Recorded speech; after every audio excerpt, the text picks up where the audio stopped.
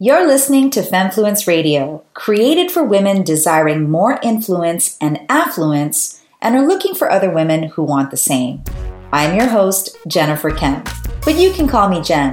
I'm a serial entrepreneur and founder who's built 4 multi-million-dollar companies. I'm also a mom to 3 amazing humans and a wifey to the self-proclaimed slay-at-home dad. Whoa, that makes me tired just saying out loud.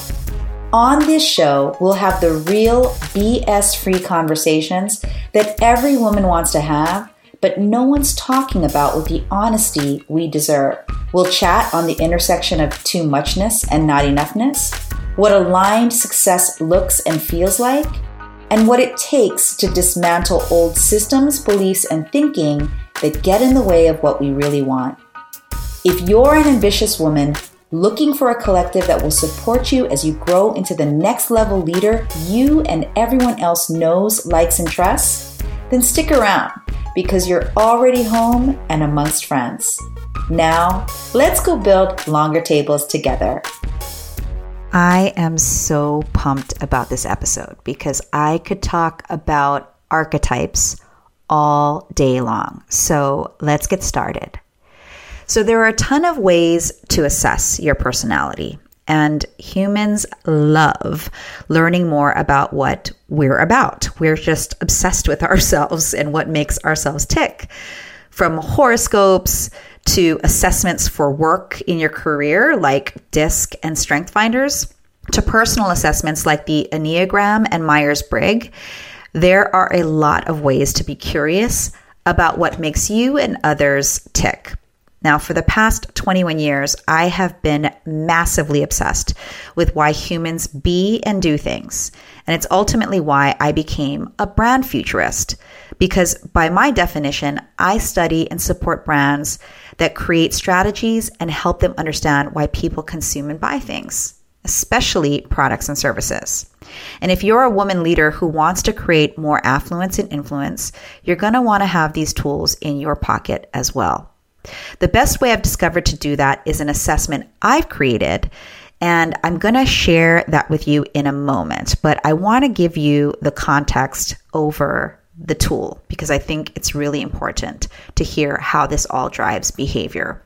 I'd also like to share the origin story of how I use archetypes in business and in brand building for both my own as well as literally thousands of businesses using this assessment to help them get seen, heard, and paid more. So let's start with the second grade Jen. So when I was in second grade, I went to this very special Catholic school called St. Michael's in a little town called Waialua, Hawaii. It's on the island of Oahu. And in the town I grew up in, the population is 4,000 people or less.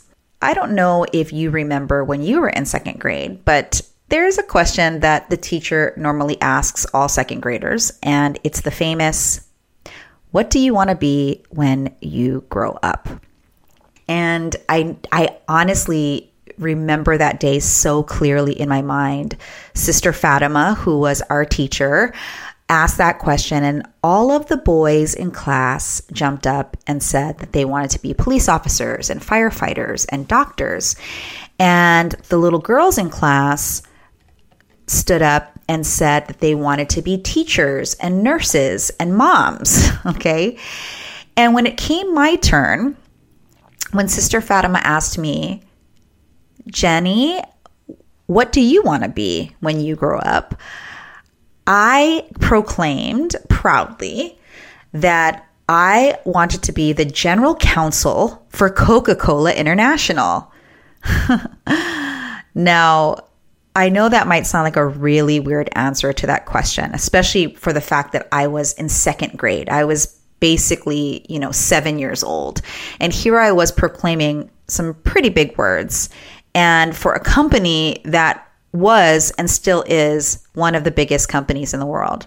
And what happened to me that day is I got sent to the corner, and literally I was sent to the corner for basically showing off in front of class. And I remember when I got home and my school had called my mom, telling them that I had acted up in class, which was devastating for me because I was one of those little kids that loved school and felt really excited to go to school and do my homework every day. I was one of those really geeky kids, and I never got in trouble. I was teacher's pet until that moment when I opened my mouth and said those specific words. And I remember when I got home, I bawled my eyes out when my mom sat me down and said to me, "Jenny, what happened today?" And I told her, well, I just told Sister Fatima who I wanted to be when I grew up. And my mom said, well, I have a question for you. What is a general counsel? And here was my mom, outing herself that she didn't even know what that meant. And I said, Mom, the general counsel is the number one attorney for big companies. And I remember my mom saying something to me to the effect of, Jenny, why didn't you just say you wanted to be a lawyer? That's already pretty provocative or pretty upsetting for your teachers. And so why didn't you just say that? And I said, well, I learned that it's important to be very specific in what you want to be. And so I said clearly what I wanted to be. Well, my mom laughed at me and in a kind way. And she said, I'm really proud of you. And just know that not everyone is going to understand you, especially as a young woman. And so be aware of that as you move through life. A lot of that moment carried forward with me as I grew into a corporate executive and now an owner and CEO of my own companies. And that little girl, Jenny, in second grade, who wanted to be general counsel of Coca-Cola International, didn't become a lawyer, which is a whole different story. But what has happened is I have navigated and advised some of the greatest brands in the world, including Coca-Cola International. So I guess some of it's tied together, right? Well, if we fast forward to when I was 22 years old, fresh out of college and pursuing a career in marketing and high tech, one of my first jobs was with the biggest advertising agency in the world, Ogilvy and Mather. And I worked on the Coca-Cola account. So isn't that interesting? That synergy. But I was hired as a junior copywriter, which really meant that we got coffee, not writing, for the account executives. And Coca-Cola just happened to be one of our accounts. In fact, we managed $1 billion, that's with a B, dollar advertising budget for them.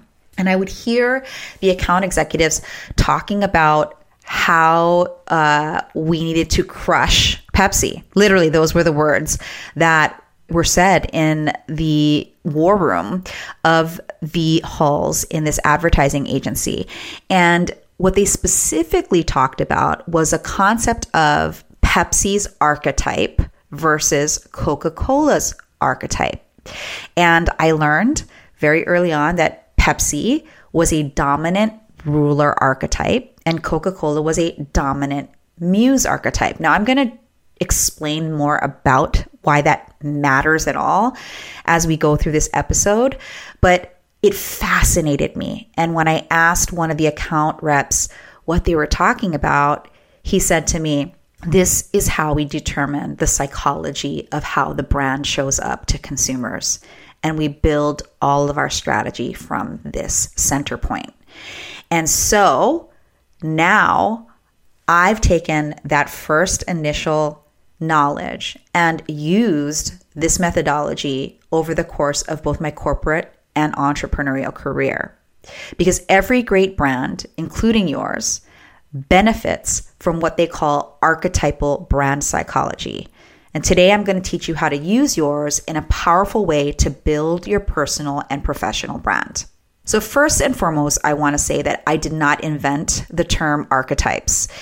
The term itself was first coined by social psychologist Carl Jung. And Carl Jung also is the background creator of the Myers-Briggs and many psychological conversations around the hero's journey and whatnot. And so in terms of that being applicable to Femmefluence and the people listening in, this is the piece that allows you, if you're building more affluence and influence, to harness your authentic and true voice. and your authentic and true stories and create more of a psychological connection with the audience that you're attracting. So when I started using that process early in my career and then started testing it over time, I realized that just knowing the brand's archetype, the dominant archetype, the one leading idea, was not enough to assess how a brand could show up as powerfully and potently as possible. So I developed and tested a proprietary process to identify the 3 levels of archetypes that help you access and communicate clearly the soul and the source of your brand's power. And they are the dominant archetype, the intrinsic archetype, and the intuitive archetype. We call this the brand aim or archetype influence mix. So you're going to hear me reference it as the aim going forward in this episode. Now let's describe the 3 archetypes that make up your brand's mix. First is the dominant archetype, and I like to think of that as the main dish. It's the main thing that you're serving up to your audience, and it is also the most important meal. But the intrinsic and the intuitive archetypes are what I call the seasoning and the butter. So it makes the main dish not just have flavor, but a delicious, stickiness to what you have going on, because everybody loves butter. Am I right? And so why does this matter to you? Well, women who can use this process will definitely have what I call a brand vantage in all of their communication and asks. If you remember in the last episode, I talked about whether you are a leader inside of a company or you're leading your own company and growing that. Having and building a personal brand that has influence and connections matters. And if you can do it authentically and completely on brand for you, it doesn't feel as exhausting or stressful. And this is why I love this process I call the aim. Now, there are 12 archetypes and over 1,400 mixes depending on your answers inside of this assessment. And all of those pieces will be given to you because it's going to be my gift to you today as well. But let me just give you some background on examples of how archetypes support brands. Let's start with that story of Coca-Cola versus Pepsi. So Coca-Cola is a muse dominant archetype.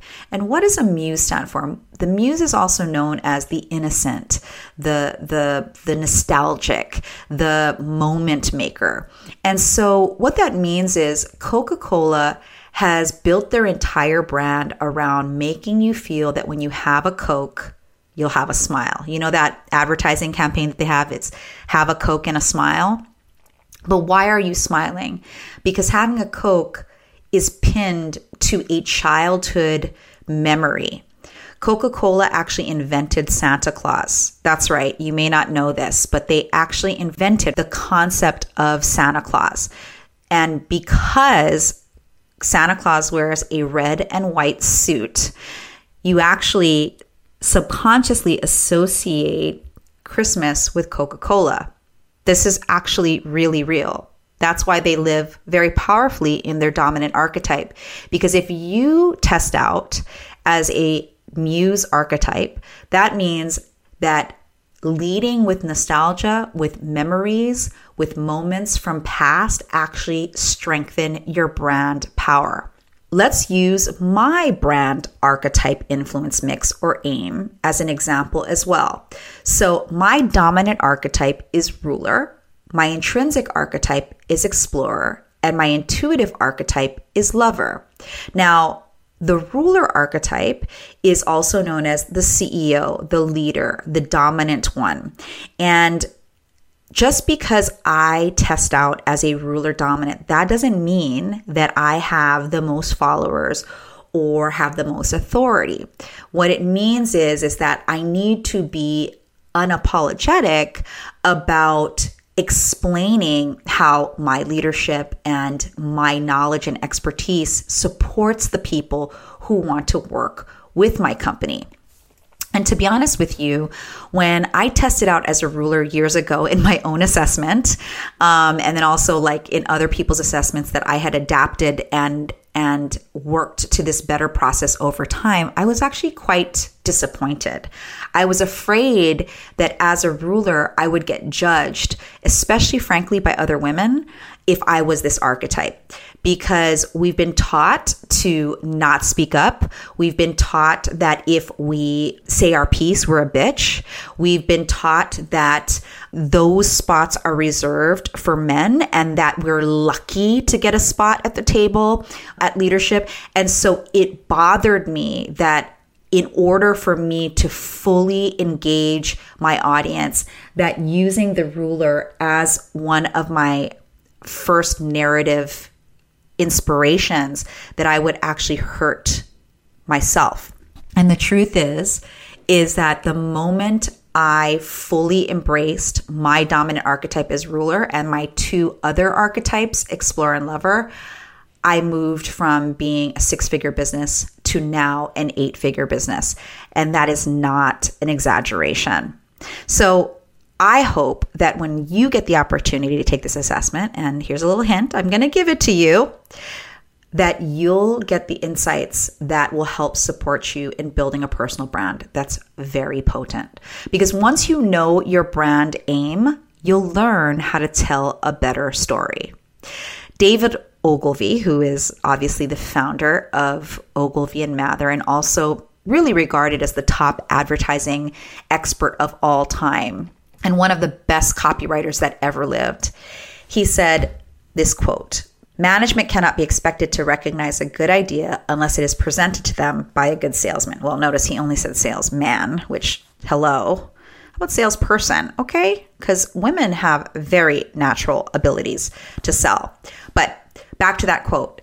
For you, if you are an entrepreneur, I want you to sub out management with customers, and the same applies. So rewritten, this quote would say, customers cannot be expected to recognize a good idea unless it is presented to them by a good salesperson. So the point is that when you are communicating your values, when you are communicating your ideas, when you are communicating the things that you want to get done, when you do that with the strength of knowing your brand aim or archetypes, you are in a better position to enroll decision makers, which makes you a better salesperson. And I'm using salesperson in quotes because what I look at as sales is it's enrollment, enrolling people into our ideas, our projects, and the things that we want. Because if that word sales triggers you, definitely I want you to listen into the last episode, because what I know is that's just a story from the past that's not serving you now. It's very difficult to get rich and recognized without being good at sales. But the good news is becoming great at storytelling shortens the enrollment effort. And this brand aim that I created gives you the confidence, certainty, and clarity so that when people are deciding to buy or work with you, they do. Now, one of the best storytellers in the world, Queen Oprah, is a curator of great storytellers and has anointed so many other women to tell their stories. For example, Sarah Blakely, Brene Brown, Ayanna Van Zandt. So you can also spot a great story and elevate other women with these tools too. The benefits are so massive. In fact, one of the things that I think that Oprah really has proven is that when other women elevate other women, huge empires can grow. And so people like Oprah could never know who you are unless you say what you're up to and build a personal brand so that other people can share you too. Now, you're probably wondering, okay, Jen, so how do I take this fantastic tool? How do I do and use it? How can I become a better storyteller and know my brand aim? Well, of course you want to know that because you're a smart lady, right? Okay, so here's the good news. I have a gift for you. Go to brandarchetypequiz.com to access your dominant archetype.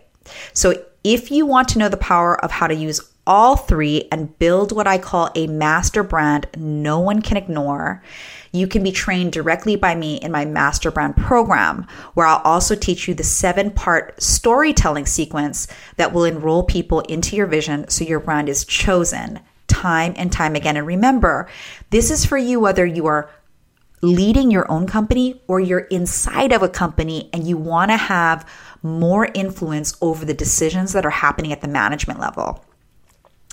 As I've said in many of the episodes, I'm on a personal mission to mentor at least 1,000 women leaders this year to up their affluence and influence by building a powerful master brand. And I'd love for you to be one of them. So if you know you'd like to do that, and also meet me in person, because those that participate in the Master Brand Program actually get to have a workshop with me, and it is a powerful, powerful event. So if you're interested in that, you can go to masterbrand.me/FF, masterbrand.me/FF.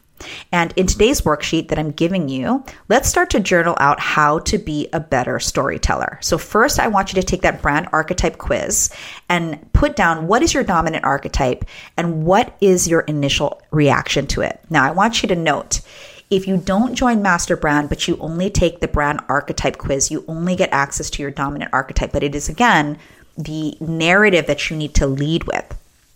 So when you take the assessment, just know that it is not a for your entertainment only type of quiz. It's the actual diagnostic tool with all of the psychological questions in it. So it's not something you take in 5 minutes. It actually takes about 20 minutes. And I want to make sure you take it when you're not feeling rushed. And you also want to take it from a standpoint of where you are right now, not where you actually want to be, whether that's CEO of the business you work for or CEO of a company.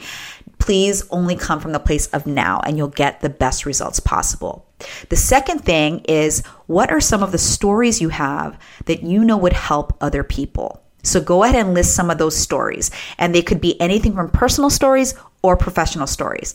I shared with you today that story from second grade and also that story of when I was 22 years old and how it all came together to show you how I ended up building this proprietary assessment that thousands of people have taken and used successfully to build their brands. But in all honesty, the archetype psychology does nothing for our affluence and influence if we don't get this next part I'm about to teach you right. And it's also the thing that the most successful people obsess over, and everyone else avoids or tries to skip through. So if you are serious about leveling up your affluence and influence, you don't want to miss the next episode. Thanks for listening to Femmefluence Radio. If you resonated with this episode, please leave us a review and let other women know about it. Remember, we're building longer tables here. Follow us on Instagram at Femmefluence_official to stay in the conversation, and also visit Femmefluence.com to sign up and receive things I only give to our listeners and friends. I look forward to our next chat.